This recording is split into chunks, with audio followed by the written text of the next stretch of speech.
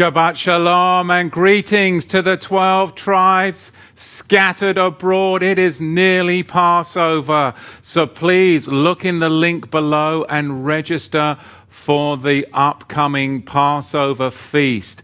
Greet one another in the chat, and again, thanks to all of you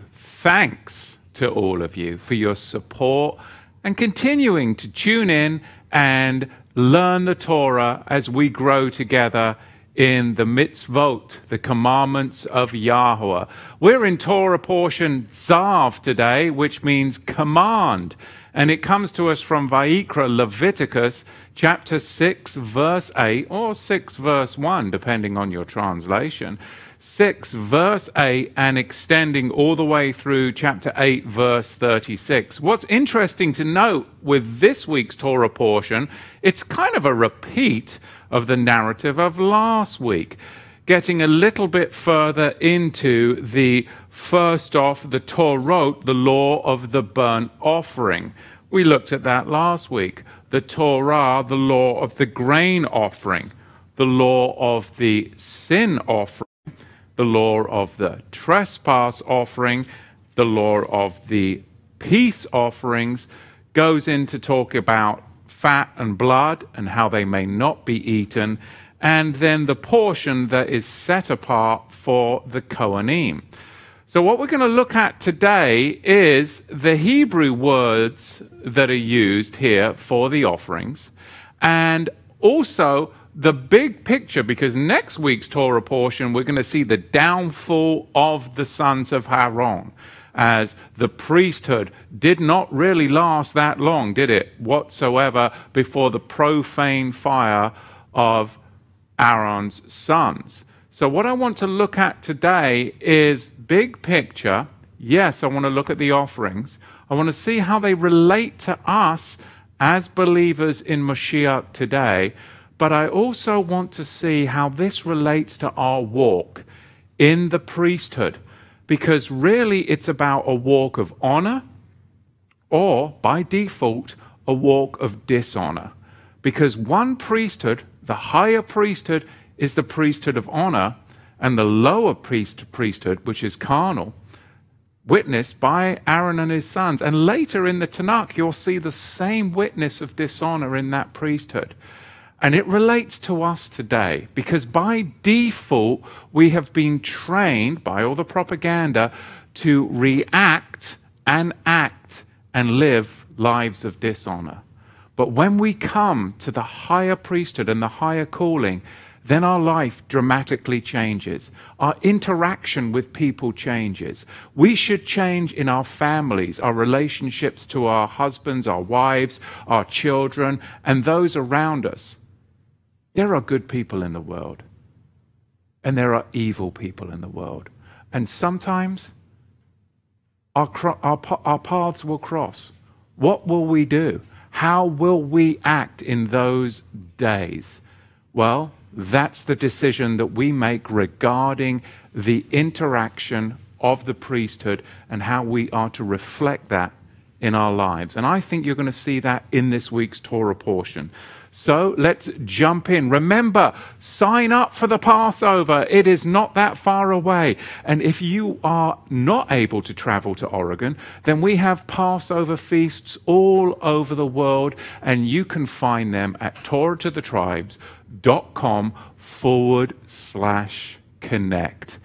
Remember, there's Shabbat Fellowship. We have groups that meet 6 days a week where you can connect and find people in your area, or even not in your area. You can still make relationships with people the world over, because Yahweh is gathering all 12 tribes that are scattered abroad. And we're blessed that you're tuning in this Shabbat. And we come to Vayikra, Leviticus chapter 6, and the 8th verse. It is written, "And Yahweh spake unto Moshe, saying, Zav, command Aaron and his sons, saying, This is the Torah, the law of the burnt offering. It is a burnt offering because of the burning upon the altar." That can sometimes be translated onto the hearth, the hot place. The Hebrew word here is mizbach, and it's spelt mem zayin bet chet.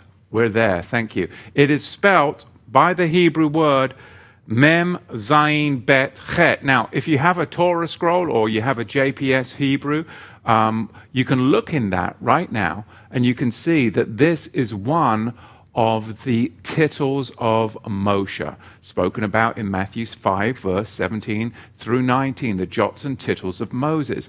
This is one of those such places, because the Hebrew word here for altar, sometimes translated in the King Jimmy as half, is mizbach.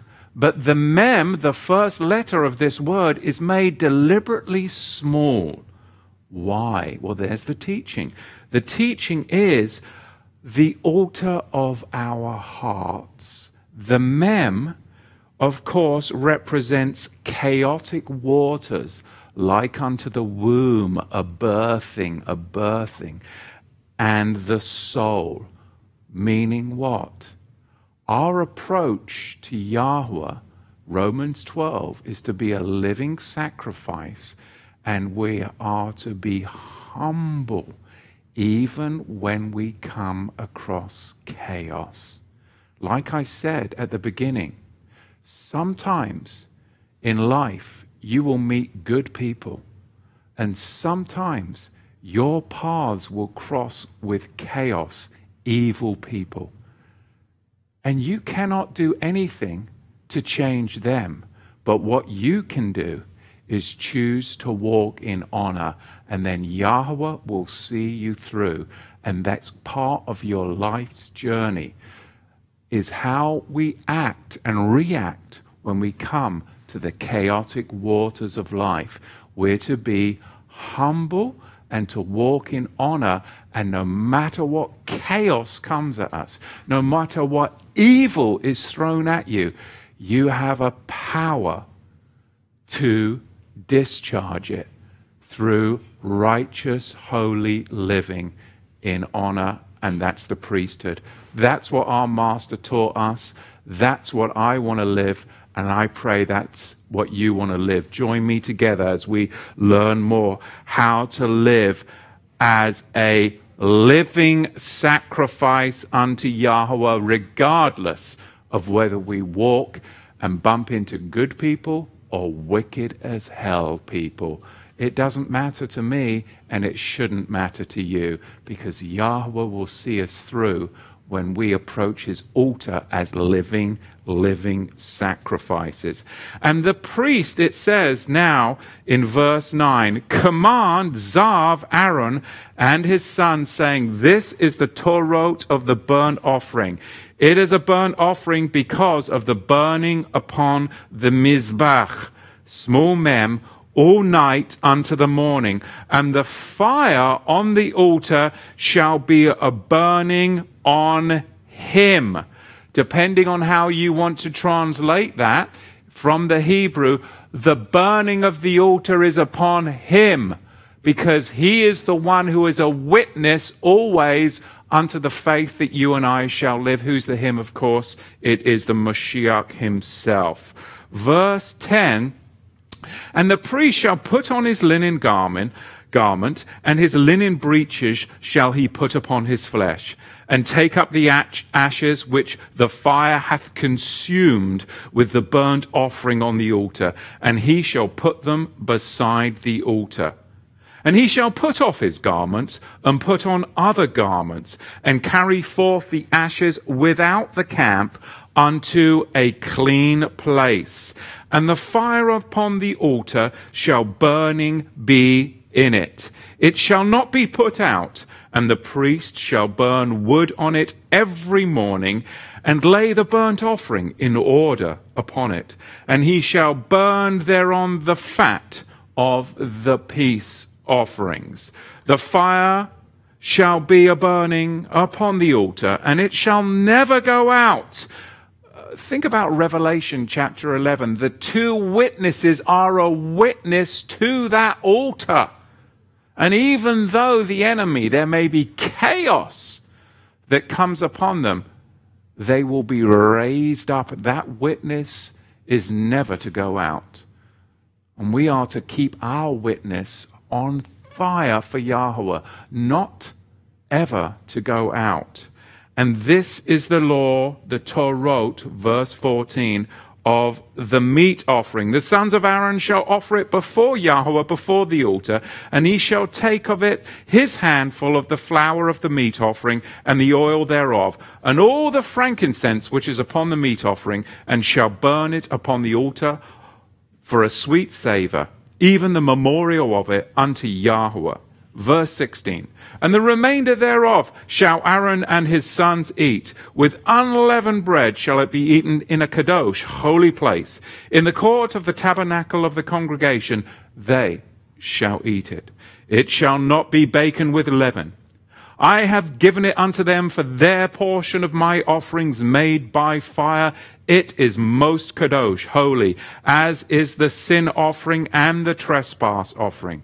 All the males among the children of Aaron shall eat it. It shall be a statute, a chukim, forever in your generations concerning the offerings of Yahweh made by fire.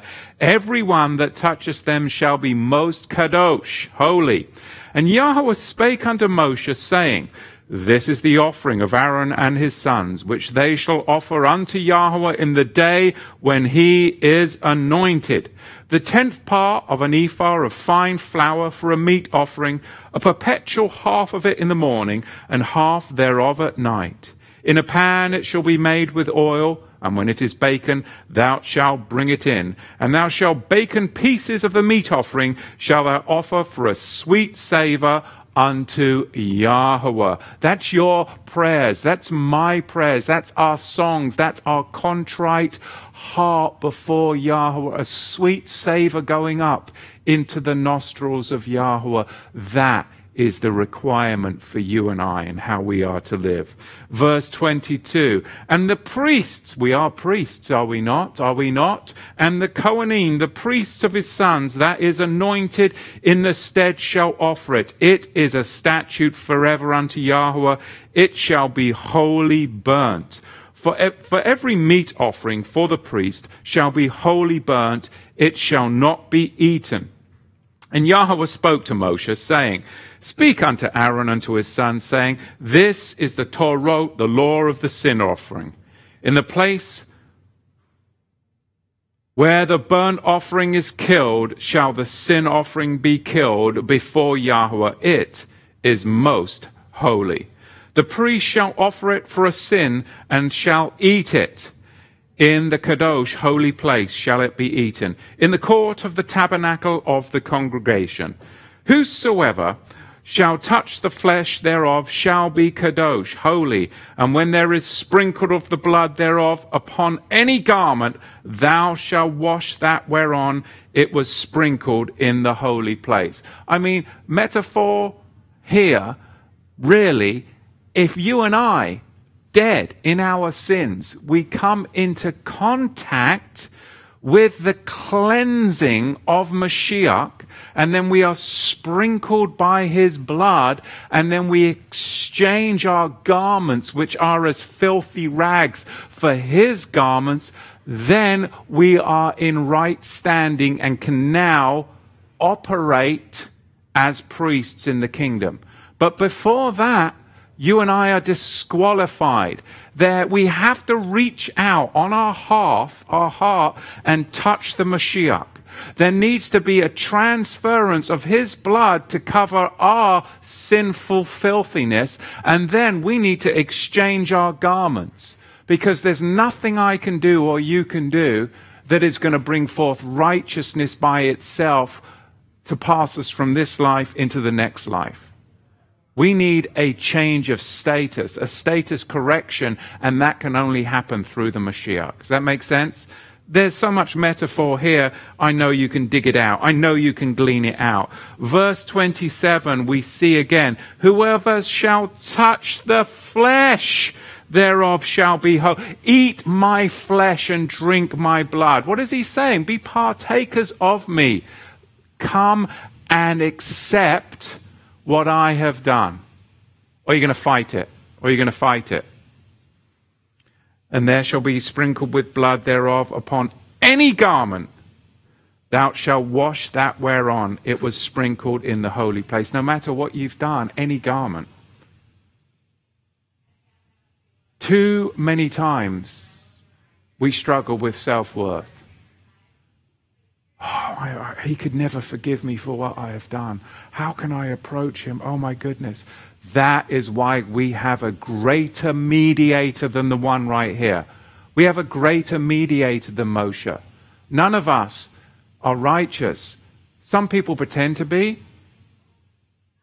But it's all sin in the eyes of Yahweh because our righteousness is as filthy rags. So we have to get over that feeling of not feeling valued, not feeling self-worth, because Yahweh is merciful.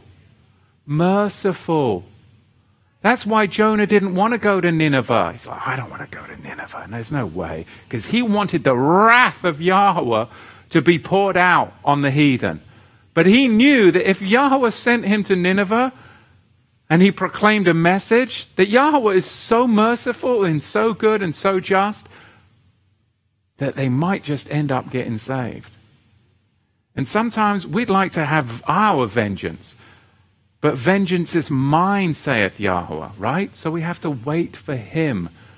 We just have to stay in honor, and he will take care of the rest. Look at verse 28.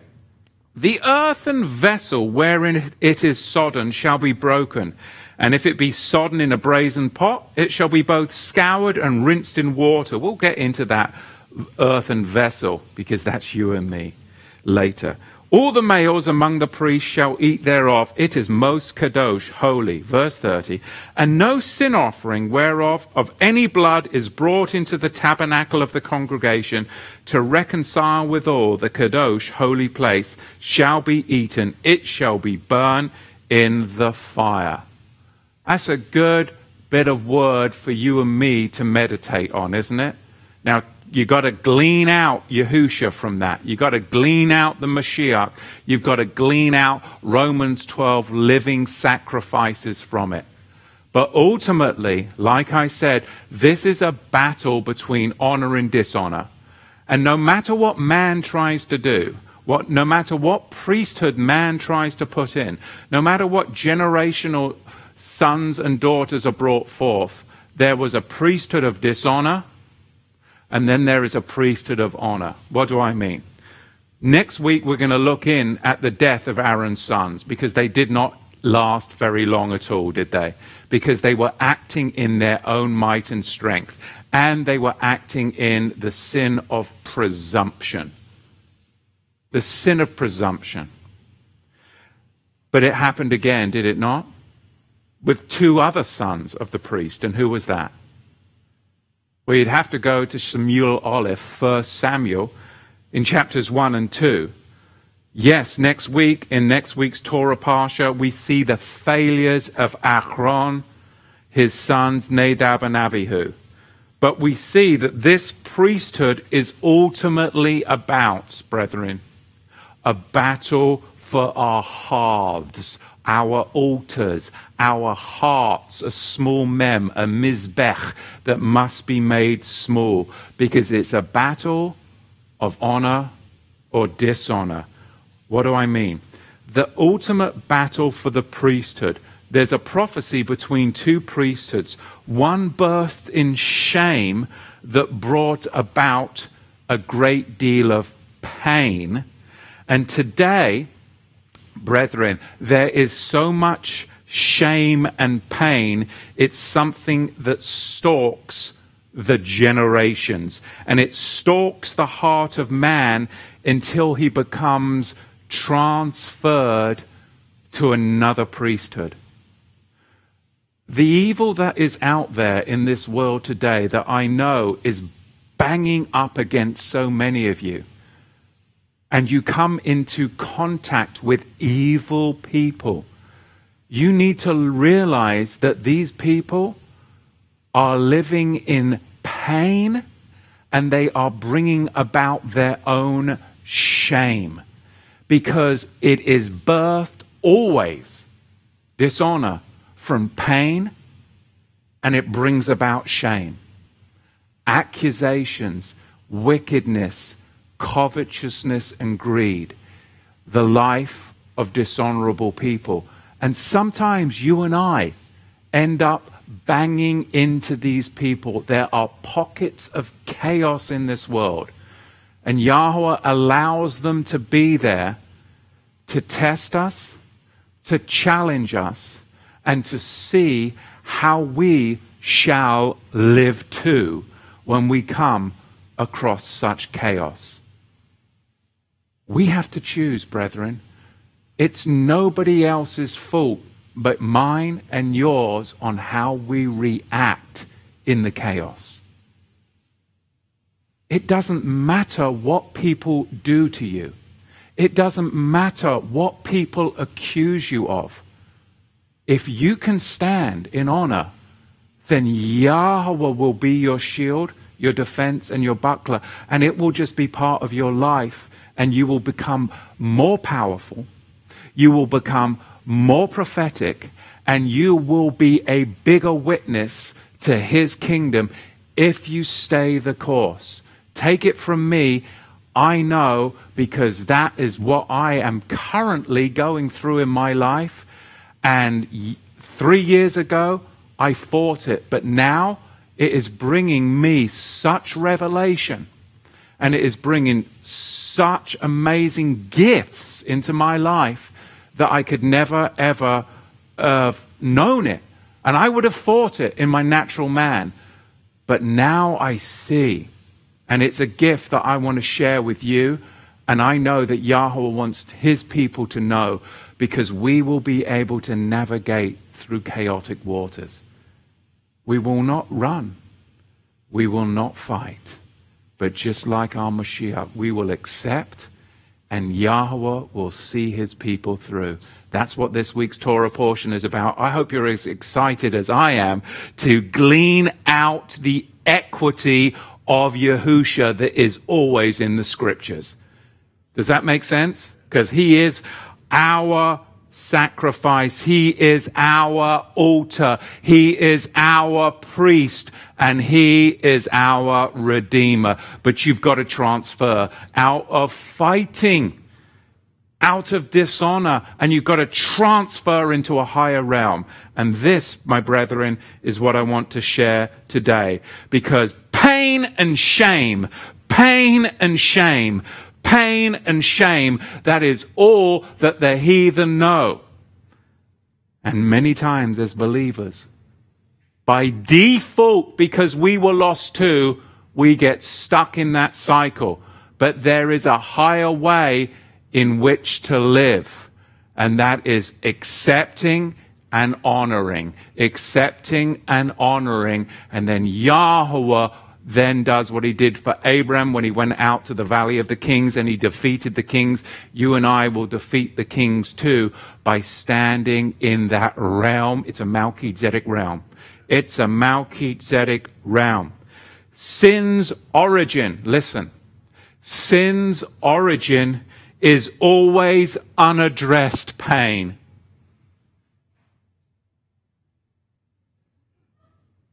Why do you sin? Why do I sin? Why did I live so much of my life in sin?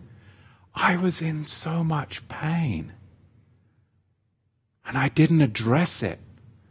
So I tried to find the balms of Egypt to plaster over my wounds.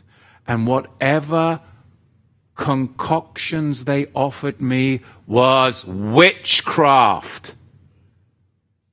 Drugs, alcohol, promiscuity, all of the filthiness of Egypt is a balm to try and soothe the pain.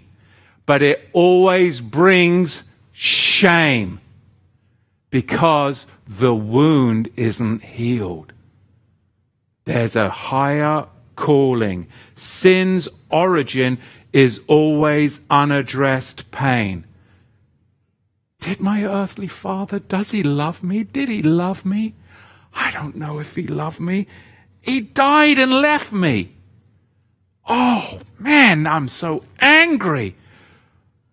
Ah, but there's some alcohol. Oh, there's some drugs. Oh, there's somebody that's going to hold my hand and stroke my flesh to make me feel better. Oh, that's what I'll do. Oh, I could go and damage some property to get rid of my aggression.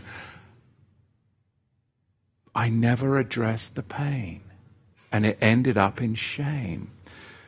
It's always bringing about this uncountable amount of shame that results in an unlimited amount of pain in my life.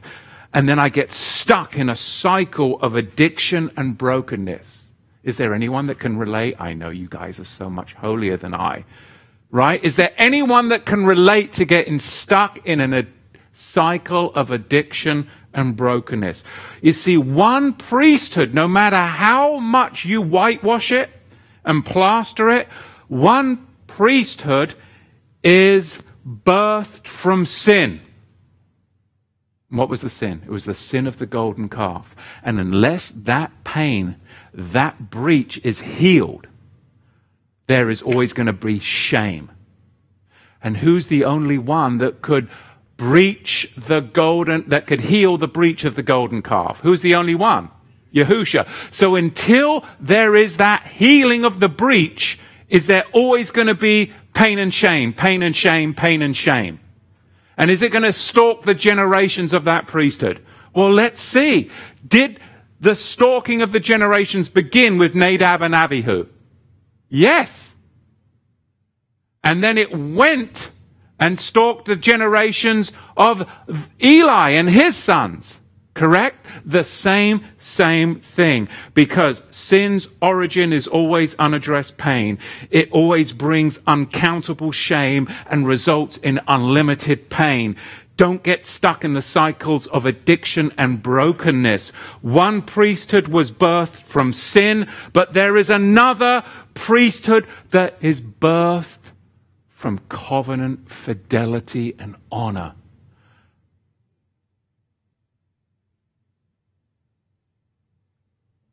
One brings a ministry of shame, and the other brings a ministry of reconciliation. Reconciliation to your past, reconciliation to the future blessed hope, and reconciliation to those that hate you, to those that use you, to those that falsely accuse you. You can have shalom and be unaffected. It's available to us. It is the kingdom now. There's no fear because there's no shame. And there's no pain because there's reconciliation. It's powerful. 1 Samuel chapter 2, verse 35. I'm going to get through this teaching in 30 minutes today. Stop your watches. I will raise up for myself a faithful priest, who will do according to what is in my heart, upon my hearth, upon my altar. It's going to change my mind. Get rid of the stinking thinking. Get rid of the pollution. Didn't Jeremiah talk about that in the 31st chapter? He's going to be a new priesthood. It's going to be the house of Ephraim, Israel, and Judah. And I will firmly establish this house. It's going to be a different line. And he will minister before my Mashiach always. Meaning that fire, that altar of yours is always going to be hot. And you're to be ministering before Yahushua always. Just as with Aaron and his two sons, Nadab and Abihu, in the Torah, we find in the prophets another priesthood birthed in pain that brings about shame, because there wasn't healing from the sin of the golden calf. This is about our lives. Because all of you have been hurt. All of you have been disappointed. And many of you, not all of you, but many of you have looked to the balms of Egypt to try and get healing or distraction from those painful wounds. I was the king of it. I was the king of Egypt. I walked hand in hand with Pharaoh, a metaphor for Lucifer, for many years of my life. Because there was so much pain that I looked to Egypt to get healing from. And all that did was bring about more shame until I realized that there was the balm of Gilead that could truly, truly penetrate my very heart, my very soul, and change my spirit. That's a transference.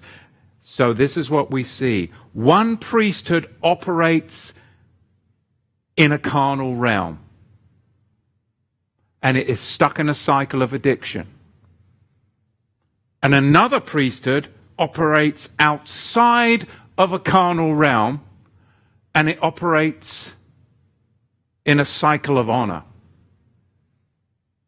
Acceptance and honor, acceptance and honor, acceptance and honor. It's a cycle. And if we fail to discern between the priesthoods, then our ark will be removed on the day of judgment. Aaron's sons and Eli's sons stood outside the gates. They stood outside the tabernacle and they waited for the carnal pleasures of the flesh. I mean, none of you have done that. I've certainly never done that. I mean, how many of you have been outside the gates looking for the pleasures of the flesh? Come on. It's the flesh that wrecks the priesthood. It's always the flesh that wrecks the priesthood. Once the ark is removed, the presence of the living Elohim is no longer present. We need to keep our faith and our connection to Yahweh crazy on fire for Yahweh. Like David. Even if people think you're a little, it's okay. They think I am. And that just encourages me further. It's okay. Walk along the streets praying and prophesying. Who cares? Pray in public. Read your scriptures in public. Go and meet a brother in a restaurant and pray and bring your Bible and be a witness to those that are seeking the balms of Egypt. You'll be amazed at what you see happen. We need to be committed to the ordination of the priesthood in our lives, and the Passover is coming, so we've got to get right before the Passover. That's why I want this message. Yahweh's house under a Levitical administration of Torah is one that brings pain and shame. And if we live a life outside of the priesthood of Melchizedek, we'll never come into the fullness and the blessings that Yahweh wants us to live. The lesser priesthood had its arm, meaning a metaphor for the right of rule, cut off. But the greater priesthood takes you right into the heart of the tabernacle to hear the very voice of Yahweh. One priesthood could not constrain its wicked sons. The other priesthood sets aside the first. That's what Hebrews chapter 7 is all about. And it ushers in a new connection, a new anointing. But you have to tend to it daily. You have to tend to it daily. It must crush the flesh and keep the heart malleable and supple towards Yahweh. And we must be quick to address our pain. Because if we don't, it's going to bring about shame. Yahushua said in Matthew chapter 5, verse 30, think about this. I'll qualify the statement. The greater priesthood had its right to rule because of the outstretched arms of Yahweh, a metaphor for Yahusha on the tree. But the lesser priesthood had its arm cut off, its right to rule cut off. Does that make sense? The arm is the right to rule. So Yahweh's outstretched arm that is going to deliver you, whether it be from Egypt or later from the kingdoms of this world, a metaphor for Yahusha, the outstretched arm of Yahweh. Your deliverance is because he has the right to rule. The lesser priesthood's outstretched arm was cut off, meaning its right to rule was cut off. So in Matthew chapter 5, verse 30, what's Yahusha talking about? He's talking about this. And if thy right hand offend thee, cut it off, and cast it from thee. For it is profitable for thee that one of thy members should perish, and not that thy whole body should be cast into hell. Meaning, if you fall into sin, and you do not address it immediately, you will lose your right to rule.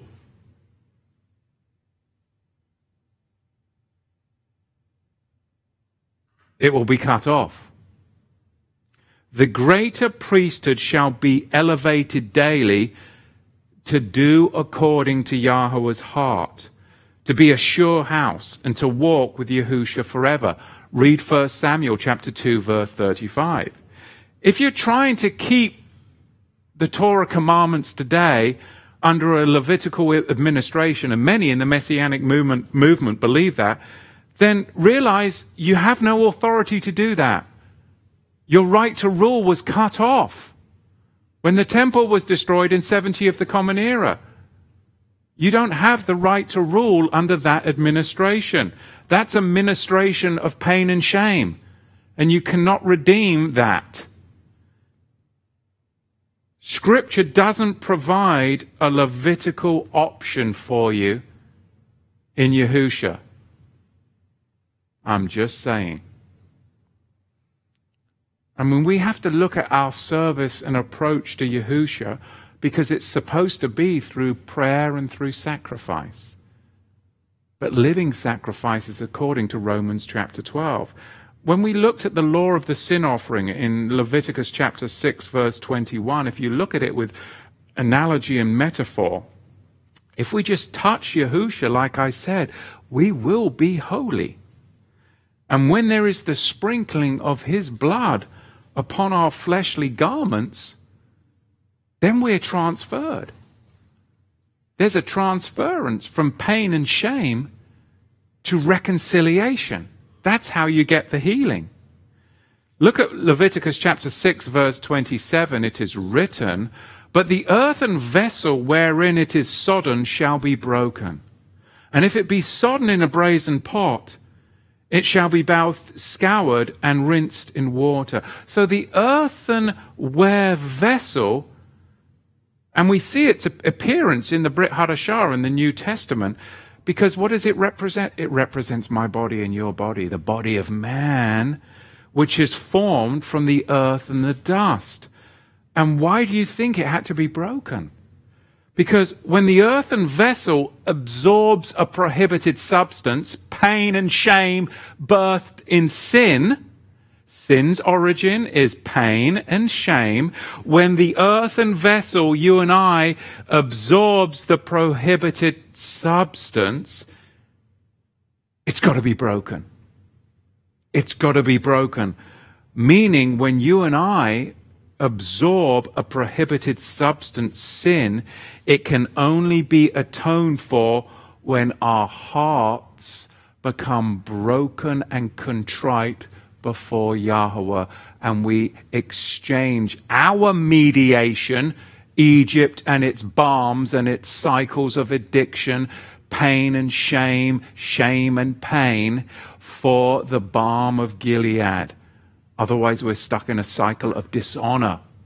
And it doesn't matter how much you whitewash it, you're still going to be left with filthy garments.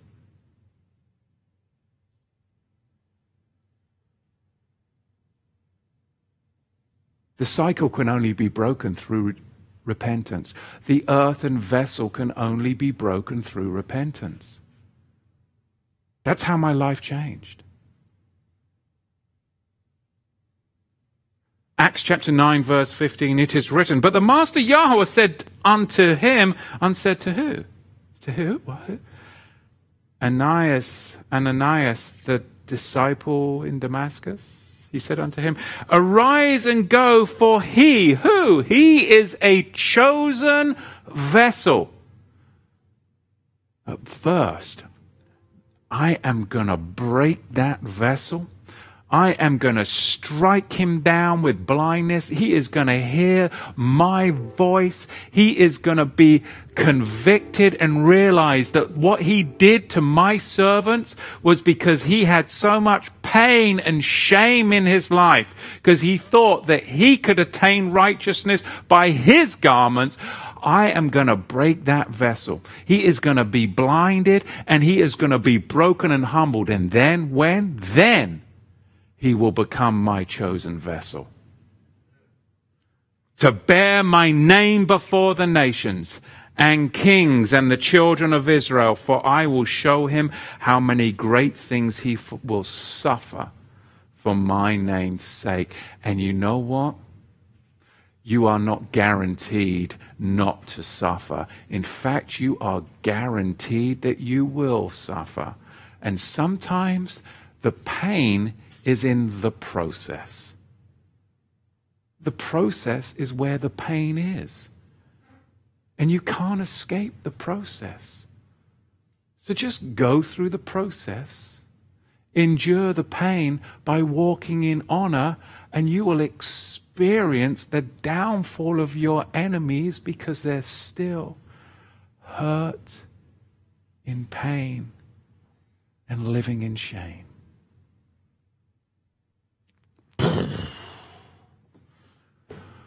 I'm blowing my own mind this afternoon as I teach. Romans chapter 9, verse 21.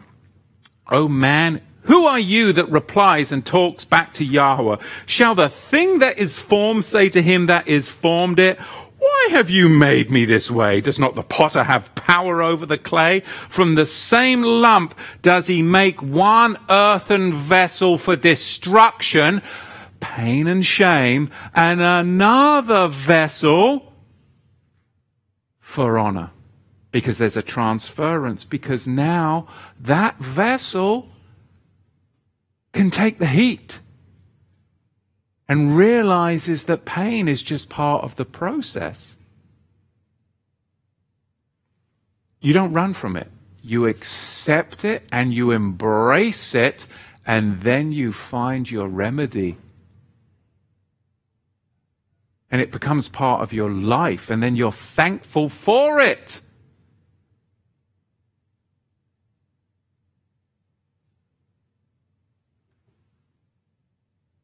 First Thessalonians chapter 4, verse 4, each of you should know, we really should, how to possess his own vessel,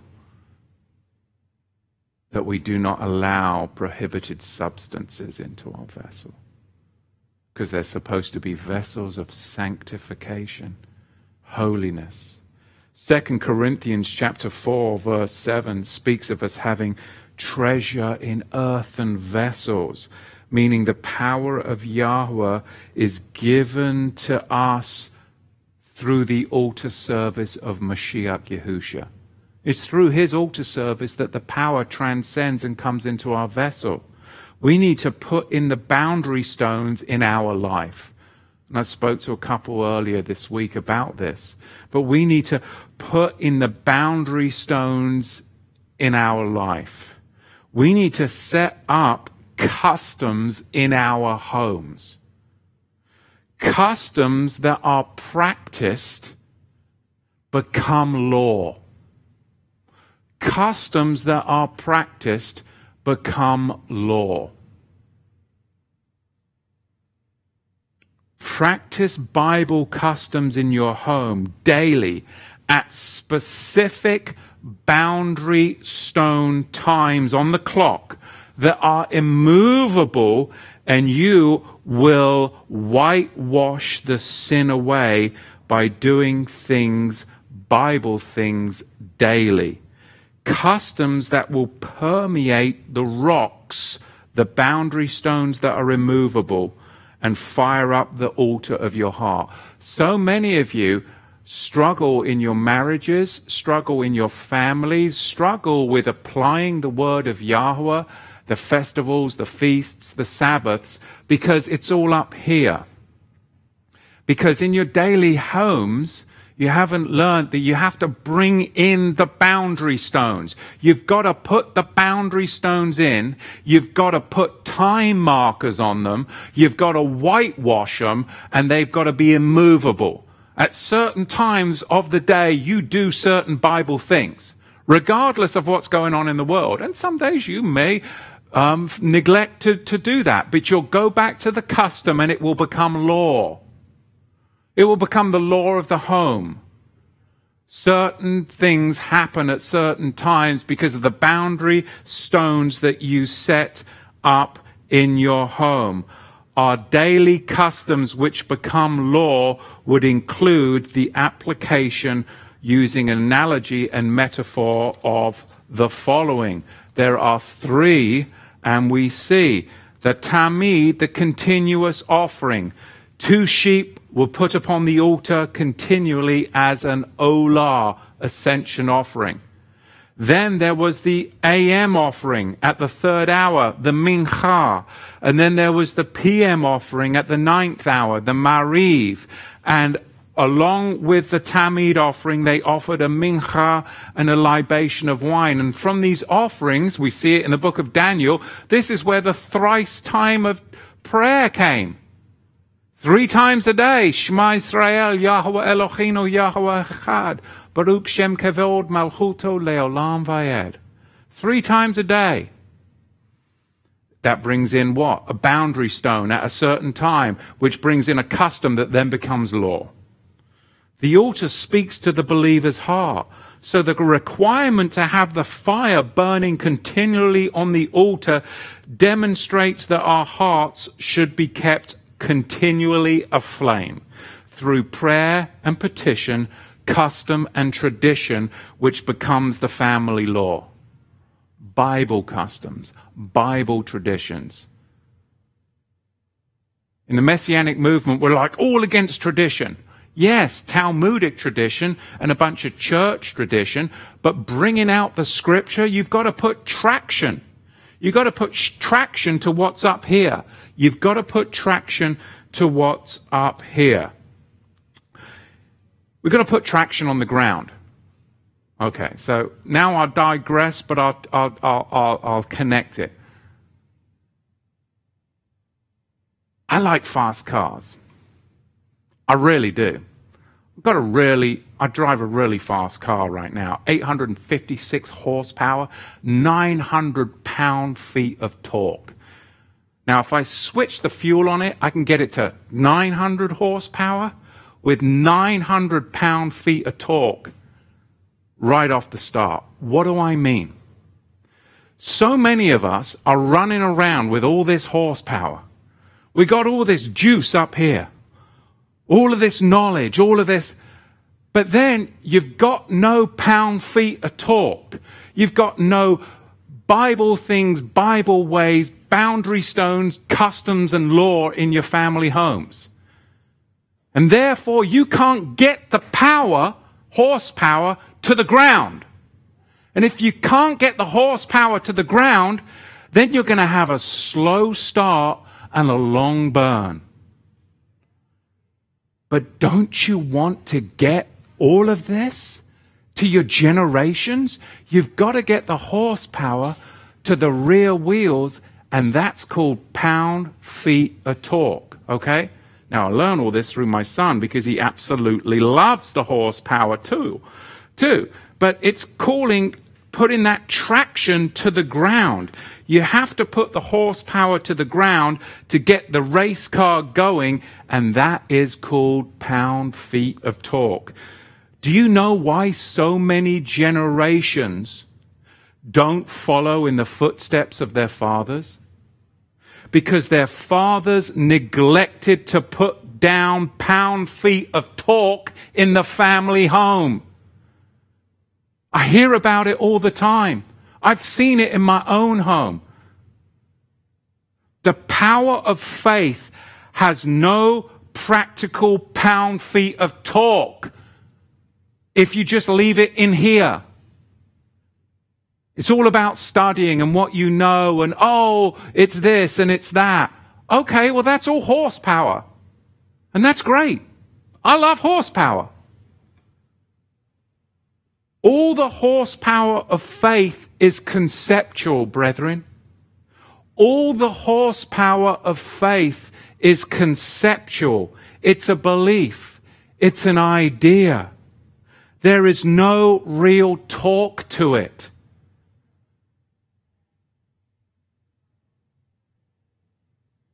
No family immovable boundary stones in relation to commandment keeping. Thus, no family customs, no family laws. You have to have immovable boundary stones in your life, otherwise the world will move you. This is why the prophet put down pound-feet of talk on the highways of Babylon. Custom became law, and his 3 daily prayer times were talked around the altar service. The 3rd hour, 9 o'clock, called the Mincha. The 6th hour, 12 noon, and the 9th hour at 3 p.m. called the Mariv. It gave him the traction to live an immovable life in the face of huge trials and difficulties. Horsepower, HP, with a low amount of pound-feet of torque, and that is LBTTQ, not to be confused with, that is HP, horsepower, with a low amount of pound-feet of torque, that is LBFTTQ, not to be confused with,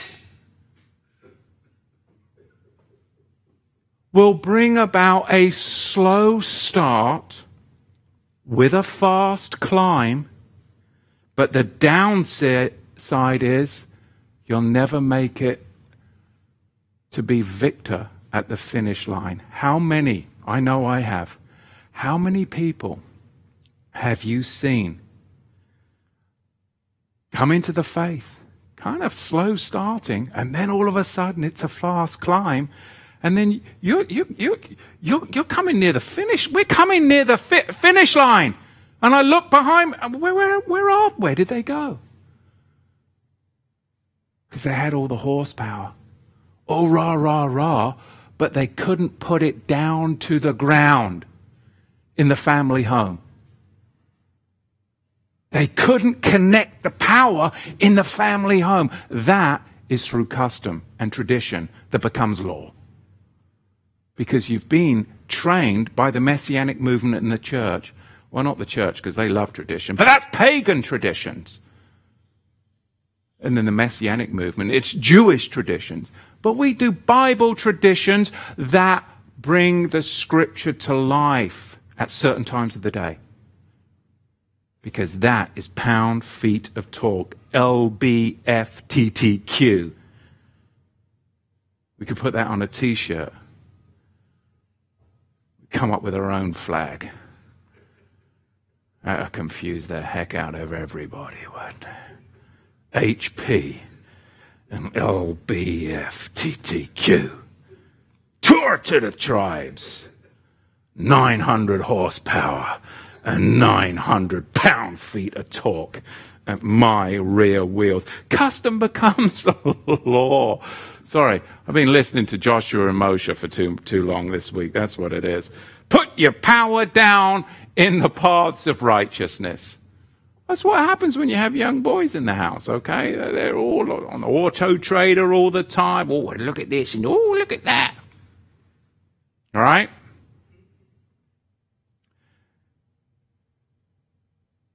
Psalm 55, verse 16. As for me, I will call upon Elohim, and Yahweh will save me. Evening and morning and noon. There's your boundary stones. There is your pound feet of talk. Right from the scripture, a tradition, a custom was created. And it puts the power to the metal, puts the power to the pavement, our walk. That's what we need, because we need to be able to hear his voice. In Acts chapter 3, verse 1, we see a lame man is healed. Why? Because he went up to the temple and he knew that that horsepower was going to be put down to the ground with pound feet of talk. There was going to be a boundary stone in place. There was a custom that became law. And at a certain time of day, at the 9th hour, at the time of the Mariv offering, he knew that he would get the healing. In Psalm 141, verse 2, let my prayer be set before you as incense at certain times of the day, the lifting up of my hands as an evening sacrifice. In Isaiah 56, verse 7, the sons of the stranger that join themselves to Yahweh to serve him and to love the name of Yahweh, to be his servant. Every person that guards my Shabbat from polluting it and takes hold of my covenant, even them I will bring to my holy mountain and make them full of joy in the house of prayer. Their burnt offerings and their sacrifices shall be accepted. That's the key word here, is to be accepted upon my altar. For my house shall be called a house of prayer for all nations.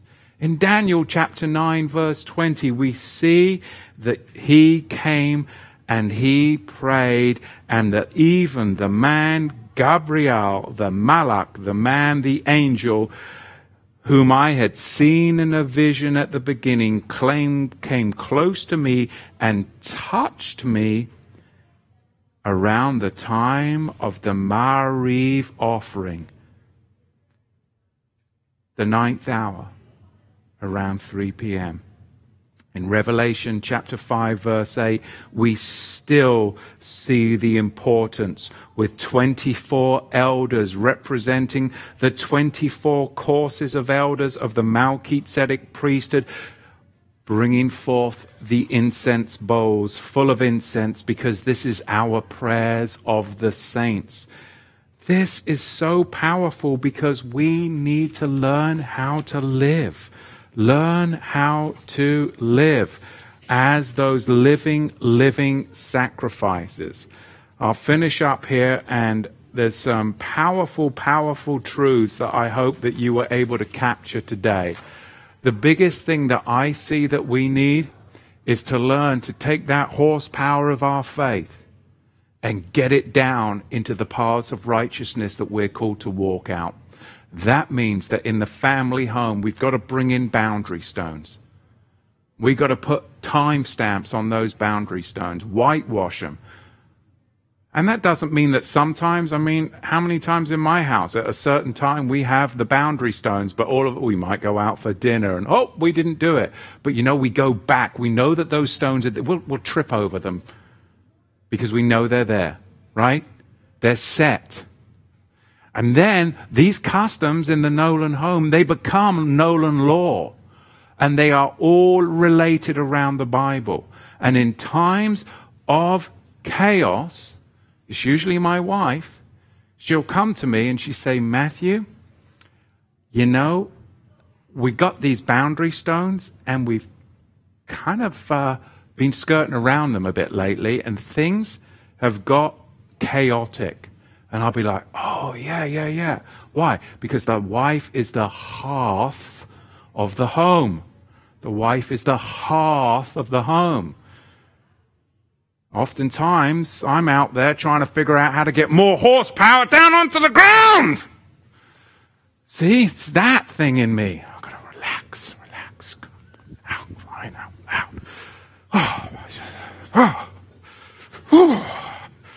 Need to get my oil changed, don't I? Oh, hallelujah. Praise Yahweh. All right, so I'm crazy for Yahweh. What can I say? And you guys are crazy because you're still tuned in. So what does that say about you? There you have it. Let's hit the live chat, brethren. Let's hit the live chat and see what you have to say. I don't know if any of you are still here. Did I lose you? Did I lose you on the horsepower and pound feet of talk?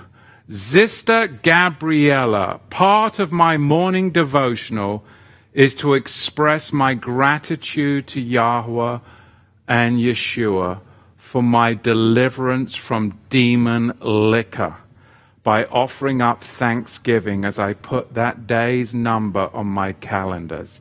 Praise Yahweh. And we have to remember, brethren, to be merciful where people are coming out from such pain and shame. And then you're beating them up because they're still drinking coffee or this or that. Hang on a minute. Sister's was an alcoholic for so many years. You know, give her a break. Meet her where she's at, all right? You don't start banging her over the head with an organic carrot, right? Well, you're not eating organic. You shouldn't be eating that Taco Bell. Well, hang on a minute. A year ago, she was eating a bottle of vodka for breakfast. See? Mercy, brethren. All right. Twin turbo V8 from Diesel Grandpa. Diesel Grandpa likes to put the pound feet of talk down too. But I need my glasses. I need some pound feet of talk in the old eyeballs here. Otherwise, I'm not going to be able to get it down to the ground here. There we go. If you want to get my attention and calm me the Henry down, redline me in the chat. Okay, I'm going to relax now. I'm going to relax. Shabbat Shalom, Libby Tube. There we go. She'll calm me down. Psalm 141, verse 2. Let my prayer be prepared before you as incense, the lifting up of my hands as the evening offering. Baruch Hashem Yahweh.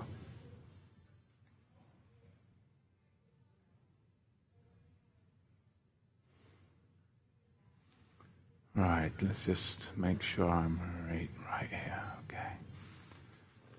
All right, let's see.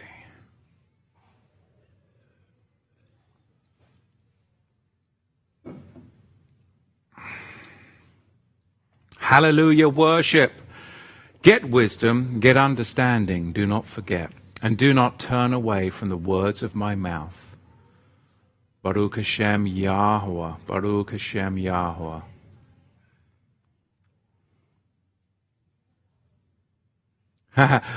Kevin Niebling, support the LBFTTQ movement. Exactly. Getting that horsepower down to the ground of faith. That's what I'm talking about. I'm telling you, there's a T-shirt there.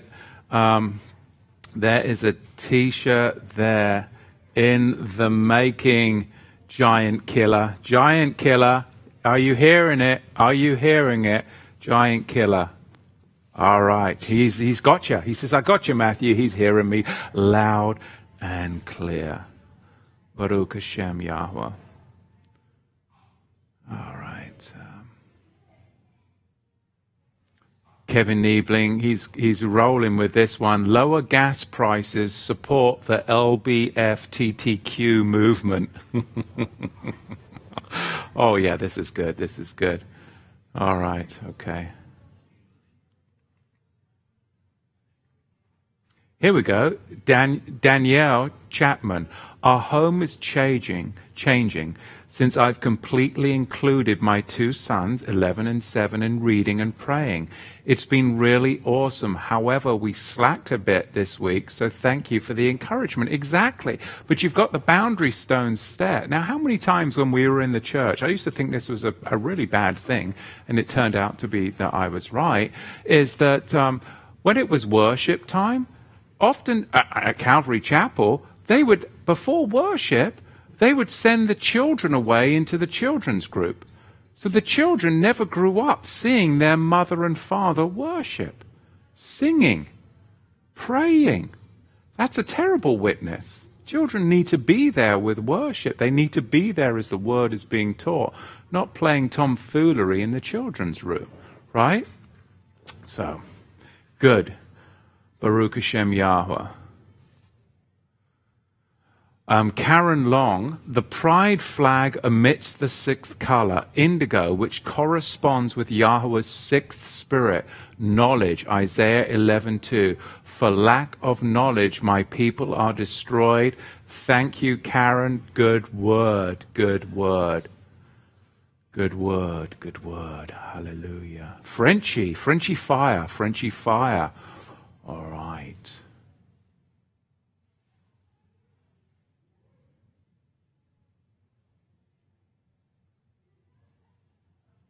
Shabbat Shalom, Brenda Robinson, and thank you for sending me. I hope you're coming to Passover, because I wanted to talk to you about the homesteading thingy.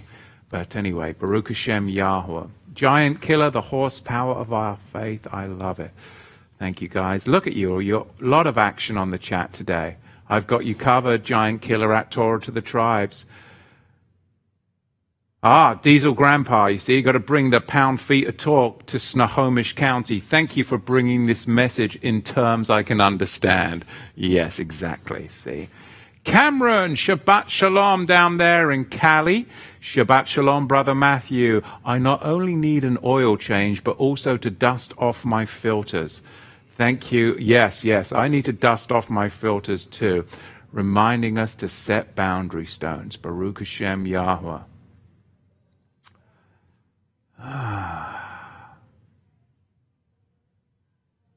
Hackable humans, truth like Velcro.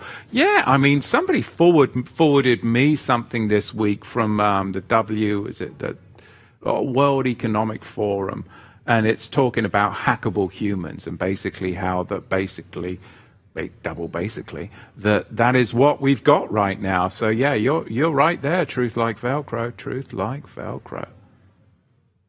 Truth like Velcro. Goodness gracious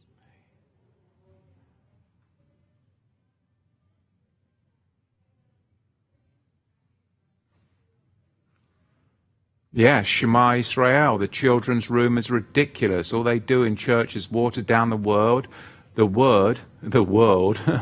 and dumb down the kids. Exactly. Yeah, I would not have my children be a part of that. Now, we do Torah youth at Torah to the Tribes, but they're getting the word in them.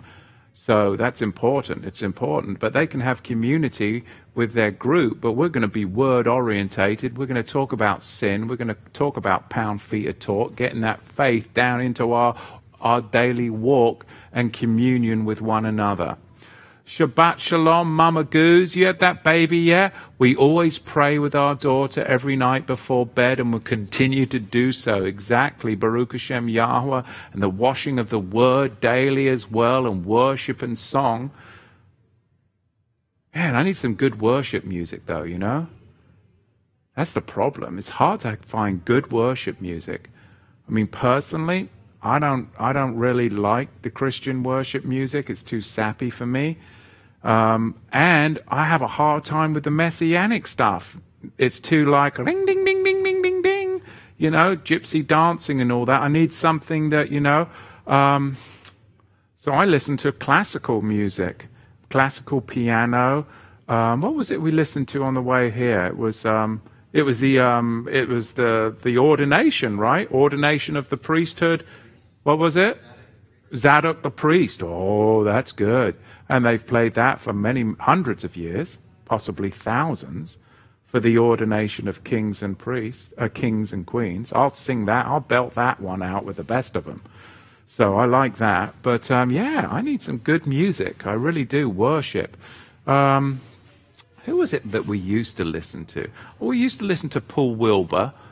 But that just reminds me too much of my messianic days. Then there was Lenny and Varda. Anyone listen to Lenny and Varda? Put that up in the chat. I think Lenny was from Liverpool, I believe. They were in Florida. They were on the cruise ships too, most probably. with your mum and dad back in the day. All right, anyway, focus. Oh, you're due tomorrow, Mama Goose. All right, hopefully you've got all sorted with your Live Life claim and all that, Live Life nativity, so you can be free from Mystery Babylon. Chopin is nifty. Oh, a little bit of Chopin, okay. James Block, all right, much more truth. All right, if my wife is watching, James Block, have a look at James Block. You've been binge listening. Put me up some more up there. Bruce Edmonds, Talk to the Tribe Teacher. There we go. Yep. The LB, whatever it's called. James Block. Andy Rising. Okay, Tamara, if you're watching. Karen Long. Okay, we're getting some good ones. Marty Goetz. Actually, Marty Goetz, I remember. Yeah, see, that's some good stuff. Okay. All right, we're going to have to... Maybe you put some links in here so we can find where this stuff is. That would be really helpful. Okay, because it's good to worship, is it not? It's good to worship Yahweh. Jose, blessings, Brother Matthew. Would you agree that Abel's firstborn and fat offering was for meat consumption, being that its intended purpose was for consumption according to Leviticus 18, verse 17? I don't know right now. Yeah, I'm kind of on a different train of thought. Sorry, brother.